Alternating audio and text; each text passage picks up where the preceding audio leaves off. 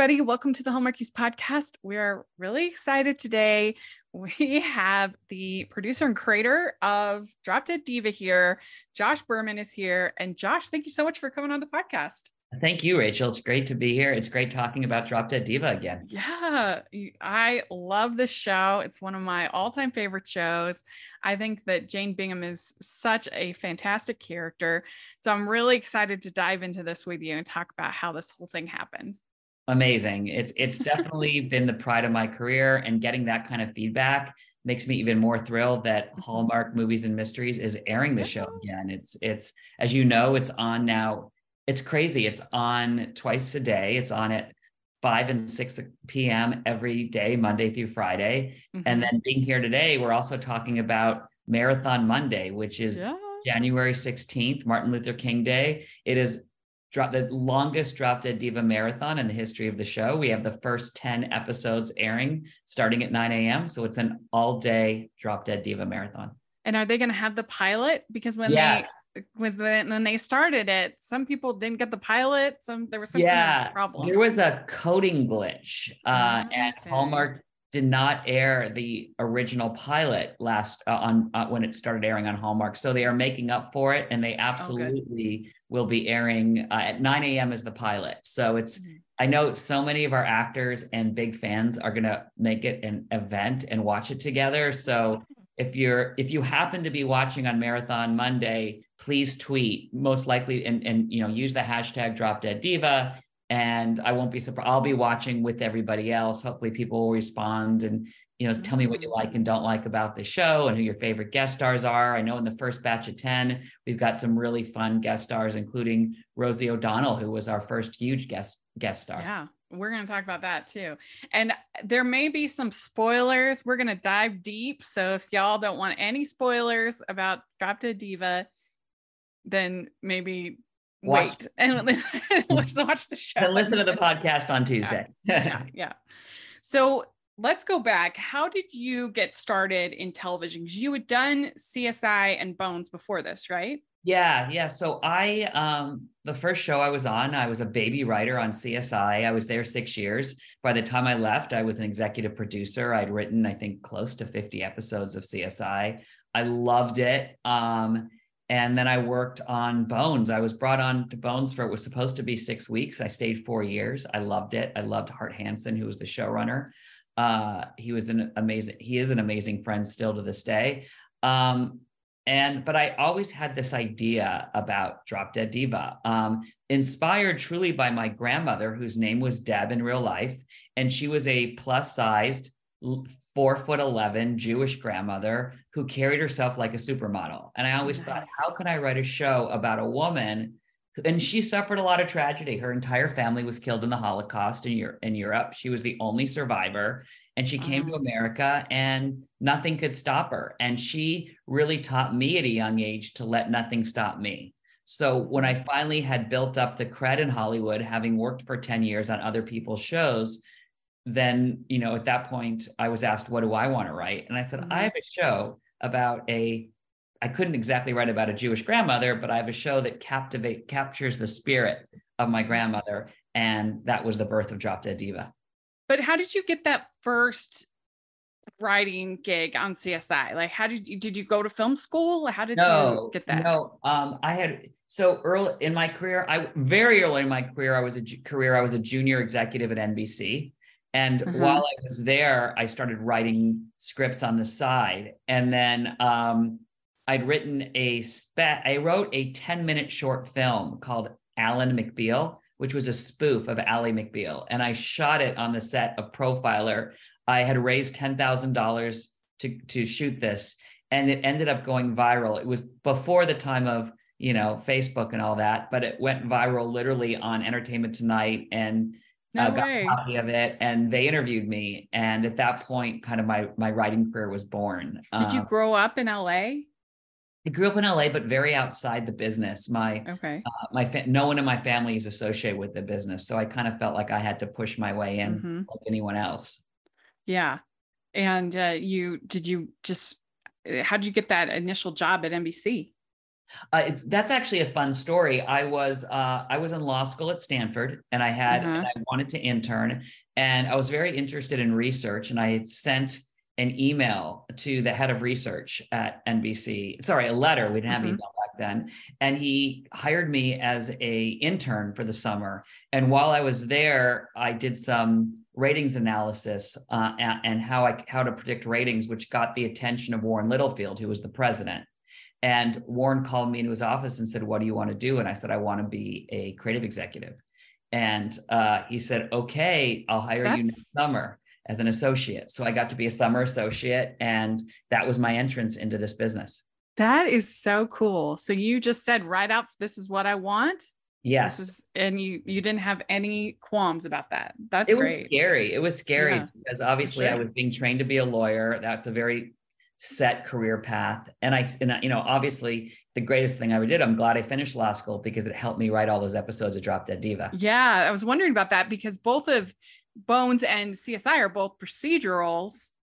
And so then Drop Dead Diva is a courtroom drama, courtroom comedy, whatever you want to call it, dramedy. Sure. And so, so that must have helped you that you had been to law school.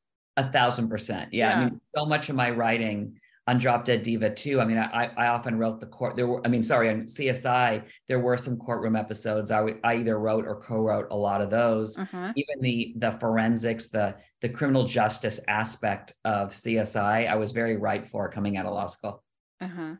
Did you finish law school? I did. I finished law school. I passed the bar. But passed the bar. Oh my gosh. Oh yeah, that's the deal with my parents. If I didn't pass the bar, I owed them a lot of money for law school. Wow. That is really, really interesting. So how did you get this? So you have your grandmother as kind of inspiration. But how were you able to like sell the network on this show with like a non-proven star, this kind of crazy idea? Like, it seems like it was a miracle that it all came together. It was a miracle. And when I first pitched it to one of my agents at the time, he literally said, "Well, you're the dark procedural guy. Why do you want to write that?" And I said, "Because I don't want to be pegged as anything. I don't believe in being put in a box. And this is what I'm passionate about writing." You know, I had never seen a show with a plus-sized woman at the lead and as a lead. And I thought it was about time, having kind of being the skinny white boy in Hollywood too. It's all about body image. And if you don't fit a certain type, you don't get cast. And that always bothered me. Like, you don't look around the world and see what Hollywood looked like, and I wanted to write something different. We'd like to take a second from this episode of the podcast to celebrate our sponsor of this episode, and that is the Hallmarkies Patreon. Do you love Hallmarkies podcast? Do you want an inside scoop into what happens on the podcast? Do you want early access to episodes and loads of cool perks? Now is the time to become a patron of Hallmarkies podcast. By becoming a patron, you get to access our patron Facebook group. You can request episodes or even be a guest on the podcast. And most importantly, any patron can join our monthly movie watch-alongs with stars like Paul Campbell, Natalie Hall, and more. It's as low as $2 a month to join in and become a special part of the Hallmarkies family. Please consider, and we will love you forever. Go to patreon.com/Hallmarkies. That's patreon.com/Hallmarkies. The only other example I can think of, it would be Roseanne, which is like a totally different kind of character than Jane. You're right. That's more of a traditional half hour too. So where I should have said there hadn't been a 1 hour show. With a plus-sized woman as the lead. Well, and it just meant a lot to me to have this show where you have a character who's I even don't even love the plus size thing, but whatever, plus size woman who had the spirit of a supermodel in her. That was so fun. I will always just love that character. It's kind of who Brooke is in real life too. Like she's beautiful inside and out. Oh yeah. Working with her. And it's like, come on, people, like see her for who she is, see Jane for who she is, and so it was really, really fun to give voice to a character that hadn't had one before this show. Yeah. And now she's in Sweet Magnolias, and that character's also like super confident. Oh There's yeah. never, and so I think it's really a special thing that she brings. And she told us that she had never like even auditioned for a role like this, and that she was just doing it to practice for her classes. She was taking She's classes. so modest. She's so modest. It's true. She came out to LA, and it took a while for I would say even though her audition was an A++, it was tough. And Sony, to their credit, instantly signed on, but Lifetime was nervous. And yeah, I mean, it would make sense to be nervous, to have somebody who's going to be number one in the call on the call sheet, leading the show, who'd never done, I don't even, she'd ever done episode television before. She was in one episode of, I think, Law and Order, and she was, I think her character was like Woman on the Bench, like not even a name.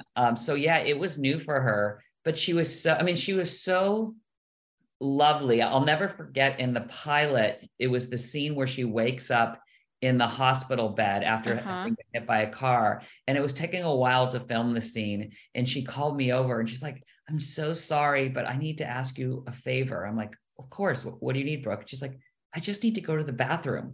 I'm like she was so kind. She didn't want to interrupt everybody else when she's the star of the show, just to go to the bathroom. It was so cute. Well, and it's such kismet that both Deb and Jane would both be played by Brooks. Yeah, isn't that hilarious? Yes. Yeah, there's a lot of irony in this show. Which even goes to the nail polish, the ironic taffy. Yeah. So when she did the first audition in New York, like what was it about her that really stood out? She glowed from the inside out. Yeah. So natural. She felt like she was the character, like the character I had created in my head. And we auditioned so many women for that part. And we were like losing hope. And then I saw her tape and I'm like, oh, this is her. Like this is who we've been looking for. Yeah. Was it hard in the writing of the episodes to get that balance between Jane and Deb in the character? No, because I always wrote her as if she was Deb, because she was Deb in Jane's body. And there were times where I would mess up and Brooke would call me. We talk in the beginning, almost every day for the first couple seasons. She'd be like, "This line sounds more like Jane than Deb." And I'm like, "You know what? You're right. Thank you for catching me." So it was a great partnership, kind of in involving that character. Yeah. Well, I mean, that's one thing we were talking about the pilot, and they do kind of have to make Deb an O for O when she gets to heaven. But in reality, she definitely would be more on the good side. But you have to do it that way to give her a reason that she hits return. I think she was on the good side, but she wasn't tapped into that. I think it was easy for her. Like, I think she's the kind of woman who, if she walks by a homeless man, she's not going to give him $1, but she's not going to kick him. She'll just walk by, you know? And I feel like she had walked through life oblivious of other people's suffering and just very, very self-centered. She was beautiful and she got attention for that. And I think as Jane, she woke up and realized that there is another side of her, and she was a good person, but she had never lived the life of a good person while she was alive as Deb. So you had Jackson as Grayson, and he hadn't done much either before this. A few little things, but how did you decide on him for Grayson? He had done a movie for Lifetime, and somebody, probably his agent or manager, sent me that movie and said, just watch a couple scenes. And I fell in love with him in those scenes. He was just so charming. And even though he's so handsome, he was very accessible and likable. And he also got the role very quickly. He was kind of a no-brainer. As soon as Lifetime saw him, they signed off. Did you do like a chemistry test between him and the Brooks? I think we did, but I don't remember for sure. I can't imagine we didn't, but I don't remember. Yeah. Today's episode of the podcast is sponsored by W Rated, the podcast where we willingly watch the world's worst rated movies.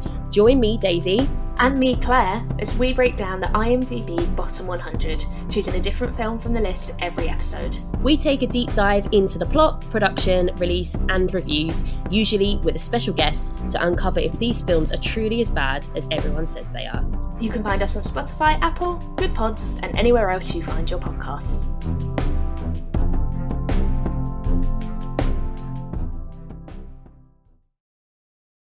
So later on in the show, you have Team Owen and Team Grayson. Yes. And did you ever seriously consider ending with Owen? Or was it always Grayson from the beginning? I think I never told the rest of the writers where we were going because I had to make it believable that she could fall in love with Owen. But because they had good chemistry. Such good chemistry. Yeah. He was originally written as a 29-year-old surfer type. Oh, and really? When Lex Medlin came in, he ad-libbed a couple of lines and I fell in love with Lex as Owen. And that's Carol Kritzer, our casting director, wanted me to see him for that exact reason. So it kind of, and then I needed everyone to believe that she was leaving Grayson, played by Jackson Hurst, leaving him behind for Owen. But in my mind, I knew I always wanted to bring them back together. Yeah. Well, yeah. And then you have him end up with Stacy. Oh, so that was probably the most controversial decision of the show. And it was really hard. I called April Bowlby, who plays Stacy, and Brooke Elliott, who plays Jane, and we talked about it at length. And they were both worried that everyone would hate Stacy. So it became up to me, really, and I promised them that I'll do this in a way that gives all the characters respect. And I think at the end of the day, the irony is people then started rooting for Stacy and Owen. And it started with, Stacy wanting to have his babies. And then once she's pregnant with his kids, I knew that it was natural to root for them as a couple. So that was always my plan. Yeah. Yeah. Well, I mean, it's interesting because she for the ending, and again, we said spoiler alert, but the ending to have her end up with Grayson, but to have it not be Grayson, to have it be Ian, was very brilliant, because then you're ending them both on the same situation. My goal was always, if I could get the ending I wanted them to fall in love, but both be in different bodies. Yeah.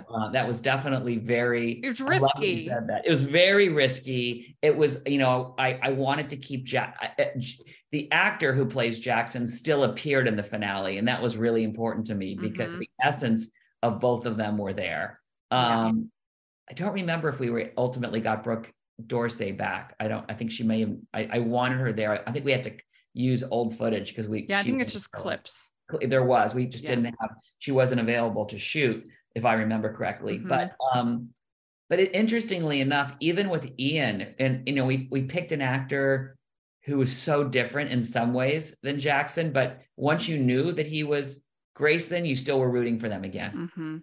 Yeah. So you have 2 cases per episode for most episodes. And so how did you decide kind of who was going to be on each case and what you were going to do and how that was going to work into the stories? How did you work with the writers for that? So I had like a binder of thousands of cases left over from when I was in law school. And I literally was in classes going, this would be a cool story to tell one day. So I approached cases thematically. So if I knew an actor was dealing with a certain problem in their personal life, I would want them on a case that thematically resonated with them. Oh, so that's fun. Yeah, that's often it's very, very subtle. It's just a line or two. Obviously, if there's cases about love or longing or grief, those naturally went to Jane. And then when like Kate Levering, who plays Kim Caswell, when she was dealing with pregnancy and motherhood and single motherhood, I looked for cases in that arena. So I was always looking for cases that fit into their personal journeys. Oh, that's interesting. I was going to ask about Kim Caswell. So was that a tough part to cast? Because you need her to be an antagonist, but she can't be like too unlikable. Yeah, it was our last role that was actually cast. So it's very smart of you. And I really liked Kate Levering. And when we originally started casting, she wasn't available. And then at the last minute, she became available and we hired her. And it's funny because she plays such a nasty character, but in real life, she's one of the most charming, sweet people you've ever met. Well, she is an antagonist, but I think there's enough kind of warmth because you have to like her at least a little bit because she dates Grayson at points. She's there at the office with Jane. Like she can't be too much. Yeah, the first season though, she does some pretty nasty. She is. So she gets that Me Too episode where she gets where it wasn't really Me Too, but the scam, which was based on when I worked at a law firm over a summer when I was in law school, and that particular case was based on a case that the firm worked on.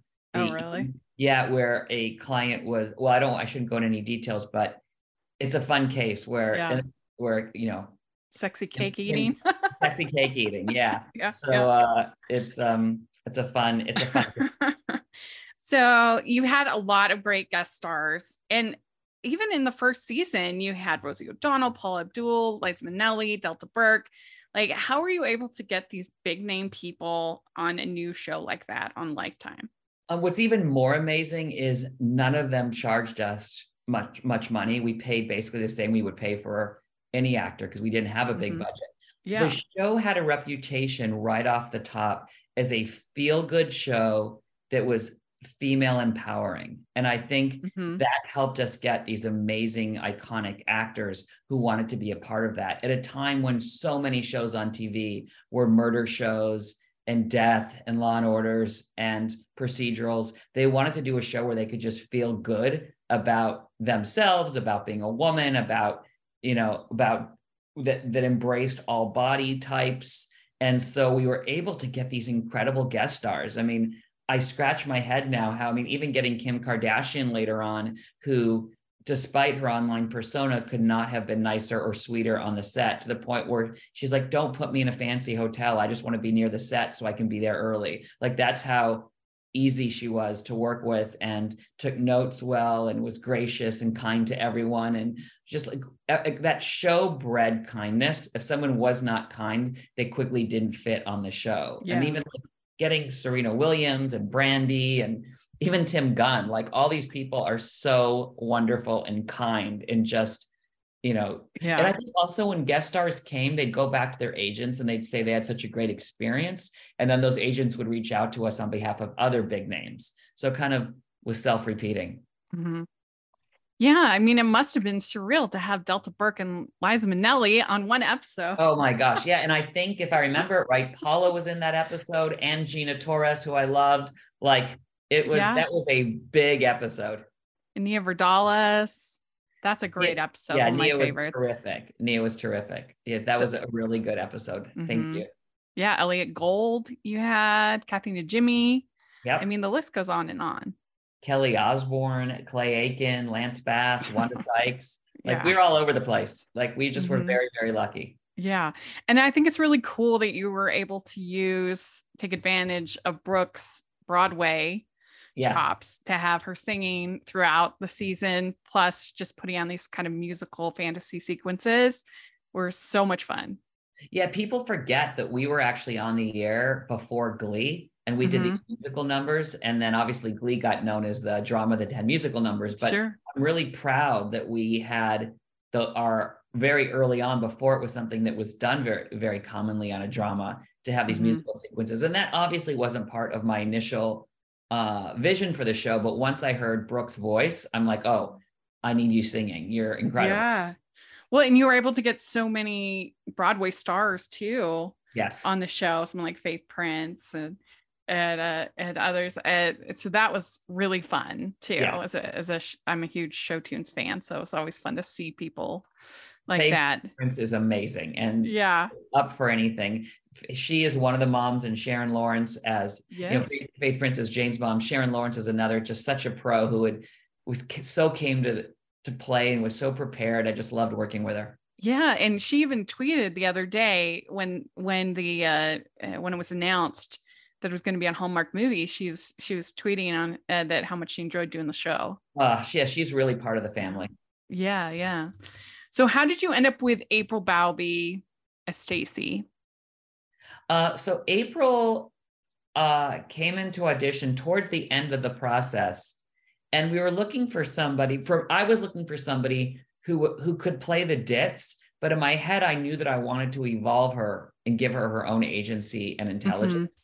And when she came in as a human, she kind of embraced that. Like I could, more in talking to her than her actual audition, I'm like, you are really smart and you're so used to having to play really dumb, because she was the dumb blonde on every sitcom she went on. And I'm like, you're exactly the kind of character that I want to evolve in the show.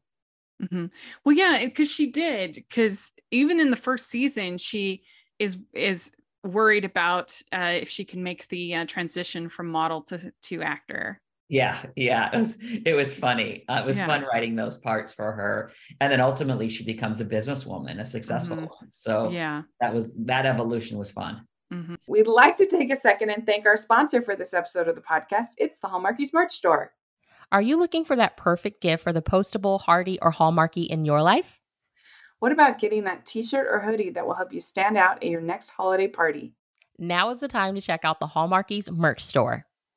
Full of festive designs by artists like Jessica Miller, Carrie from Hallmark Comics, and more. You can even have more than just shirts, but totes, cell phone cases, notebooks, mugs, and more. And it isn't just Hallmark. We have designs for Anna Green Gables, Man from Snowy River, The Nanny, and more. Every purchase at the merch store goes to help support the podcast and allows us to make the great content you know and love. There are frequent sales, so go to tpublic.com/stores/Hallmarkies or see the link in the description. That's tpublic.com/stores/Hallmarkies. Yeah, and so you had Ben Feldman as Fred. Yes. And so that did he go on to do a different show? Is that why you had to get rid of him in the first season? Yeah. We did not have him as a series regular early on. We had him as recurring. That was my choice. I wanted him as a series regular. And he got offered a regular role on Mad Men. So, it's hard to turn that role down, but he's such part of the family. And every time his show was down, he would come do episodes for us, which is why he went back and forth so often. And I told him I'd write him in anytime he wanted. I loved working with him so much. The cast would accuse me of him being my favorite, and there's probably some truth in the sense that I loved writing for him. There's a lot of me in Fred, a dorky kind of guy who believes in love and, wants to make people happy and please people. So I enjoyed writing that character so much. And I liked him as a human being so much. He's so charming. He is. I love him. Yeah. I mean, all the casting was just so great in this. And I think that went a long way because it's a wild premise and you just kind of have to accept it and have fun with it. But I think that all the casting really helped make it work. Yeah, Susan Edelman was our casting director in the pilot. She was amazing. And then Carol Kritzer in series, who's one of my closest friends and is just brilliant with who she can bring in. Yeah. So then you mentioned Kim Kardashian coming in with the whole Paik plotline. Yes. Now, originally, she was just going to be for one episode, right? That's right. She was only supposed to be for one episode. And you don't know, she's got she's such a persona on her show and in the media. Sure. So you're a little nervous before you meet her. And then once I met her, she came to me and she said, I love this bakery idea. Can I open one? I'm like, sure. She is so big and larger than life. And if people asked for her autograph, she stayed late. She showed up early. She was easy with wardrobe. There was nothing that I felt like she wouldn't do. I felt like it made me understand why she had become so famous, because she's really dedicated to whatever's in front of her. And, this show is so about challenging expectations. So when someone like Kim Kardashian, who I had all my own preconceived notions of her, comes in and is so kind and so delightful. I was just thrilled. And that's when we said, hey, would you like to come back? And she said, absolutely. And I think she was back for four, maybe 5 episodes. I'm not sure. So because of the way that it ended, do you think that they could ever do a reunion movie? Because it would be Jane and Ian? I have the plot in my head. And I actually, if it ever came back, there's a way to, will it be Jane and Ian? I think even I have a twist there that would be very unexpected. So I'm waiting for someone to call me and say, I want that reunion movie because I'm ready to write it. Please. I'll email Amy Winter at Lifetime. Please do. Yes. Yeah, let's start it. What could be the hashtag? I'd love to do a Drop Dead Diva Christmas reunion movie. Oh my gosh, I would die. I would die. Great. I mean, I feel like everybody would watch that. I do. I think it would be so huge for them. Yes. So that would be great. Yeah, that would be so fun. I hope that happens. Thank you. Let's spread the word. Yeah. I mean, I love the show because it was a body positive show with just being what it is. It didn't have to say like we're body positive. It was just, these are the characters. Yeah. I had no interest in just like writing from a soapbox. I just wanted it to be a show, and that you're absolutely right. It's a feel good show. We very rarely, there's only one episode where the case, and 2 episodes where the case involved body imaging. One was the second episode of the whole series where you had a waitress who was fired for being overweight. Yes. But then also we had an episode there. What's that? With the Kathy and Jimmy episode with dieting. Exactly. Yeah. So there were ones that were organic, but I didn't up front. Lifetime asked me early on, they're like, well, how are you going to do stories about weight each week? And I'm like, that's never my intention. My intention is to do stories about the human condition every week. And they're like, oh, yeah. I really appreciate that. It's just, I don't think there's been a character like Jane ever, even since or before on television. Oh, it's a shame. It's a shame. There should be more characters like her. There's not a lot of actresses out there like her, just because there's not a lot of parts. So it's a fulfilling prophecy there. But I'm ready to write more, and I think there should be more shows like this. Yeah. Well, we like to end our interviews with some fun, silly questions. Sure. So, ready? Okay. First question: what is the best ice cream flavor? Oh, mint chocolate chip. Okay. What is your favorite color? I like the whole rainbow. Okay. What music are you into right now? Wow. Right now, I love listening to soundtracks as I write. So whatever movie soundtrack is on, I'm in. Yeah, I like that too. All right. What is your go-to date night food? Pizza. Okay, good. What is your go-to date night activity for going out and doing something? Gosh, I think after COVID, I'm just happy going out. So I would say dinner. I would just say dinner somewhere nice with long conversations with people. It's true. Just getting out of the house is great. I agree. Yeah. All right. Which do you like better, dogs or cats? Dogs. I have a wonderful dog named Luna. She was a rescue during COVID. And you could actually follow her on Instagram at Lucky Luna Tuna, and she's got new posts all the time. Oh, that's cute. That's cute. All right. Which do you like better, beaches or mountains? Wow. I would have to say beaches. I could listen to surf all day long. Yeah. Same with me. All right. What's your favorite holiday to celebrate? Wow. Valentine's Day, because I'm a romantic. Aww, that's cute. That's cute. Okay. What is your favorite Hallmark or romantic movie? Wow. I don't think I have a favorite. Legally Blonde. Oh gosh, that's a great one. I'll say Legally Blonde. Thank you for, yes. Obviously there's a lot of inspiration from Legally Blonde. Yeah. DIVA, so I love that that should be my favorite movie. Thank you. Especially the episode with Brooke Burns. I felt like, because she's like being investigated for murdering her husband. And she's this fitness person. No, it's very similar. plot wise, and what turns the murder case. Mm-hmm. Yeah. So, well, very good. You answered all the questions. This was such a fun interview for me because I really do love the show. I think it is such an empowering, sweet, funny, wonderful show.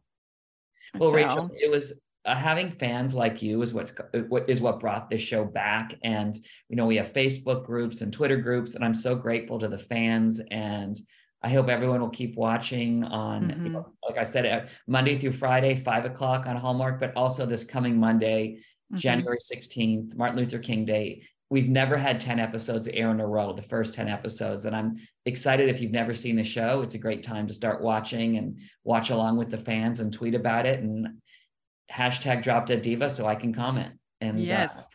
And we have our recap of the first season already out, and we'll have the second season that week. And then we'll take a week off for Sundance because I'm too busy to watch a season of TV that week. And then we'll keep going and we'll recap the whole series. So it'll be super fun. Me and Jasmine, my co-host. So amazing. Well, thank you guys for your support and your interest, and thank you to the fans. And if people want to follow you on social media, what's the best way? They can follow me on Instagram or Twitter, and it's Berman Josh, Berman Josh. And Instagram or Twitter, find me there. And you can follow Luna there too, my dog. Yeah. And then, like I said, we did interview Brooke Elliott this last November. So that was really fun. And then we've also interviewed Zach Hugg, who is a writer on the show. So I love that you have both our amazing people, and I hope you'll interview more of our actors in the near future. Yes, we want to. We are ready. I'll set it up, Rachel. Thank you so much. All right. Bye, everyone. We'd like to thank Josh for coming on the podcast. This was so much fun for me to get to talk to him and find out the backstory for one of my favorite shows. And we'd love your thoughts in the comment section or on Twitter. And make sure you're following us all over social media, Hallmarkies Pod, Hallmarkies Podcast. We're back on Facebook finally after being disabled for 2 months. So yay. And you can follow me at Rachel's Reviews, all of our social media, iTunes, YouTube, and on Rotten Tomatoes. So check that out. Also make sure to give your 5-star ratings and reviews on iTunes for the show. That really helps us a lot and people to be able to find us. And then if you are watching on YouTube, please give the video a thumbs up and subscribe to the channel. We appreciate that so much. We also have a patron group, which is so much fun. You can talk about shows like this or anything that's going on. We love having the patrons, and we have lots of exclusive reviews, content, other things going on over there, watch-alongs. So please check that out. I would really appreciate it. And then we also have the merch store, which is a lot of fun. And thanks again to Josh. This was great. And we'll talk to y'all later. Bye, everyone.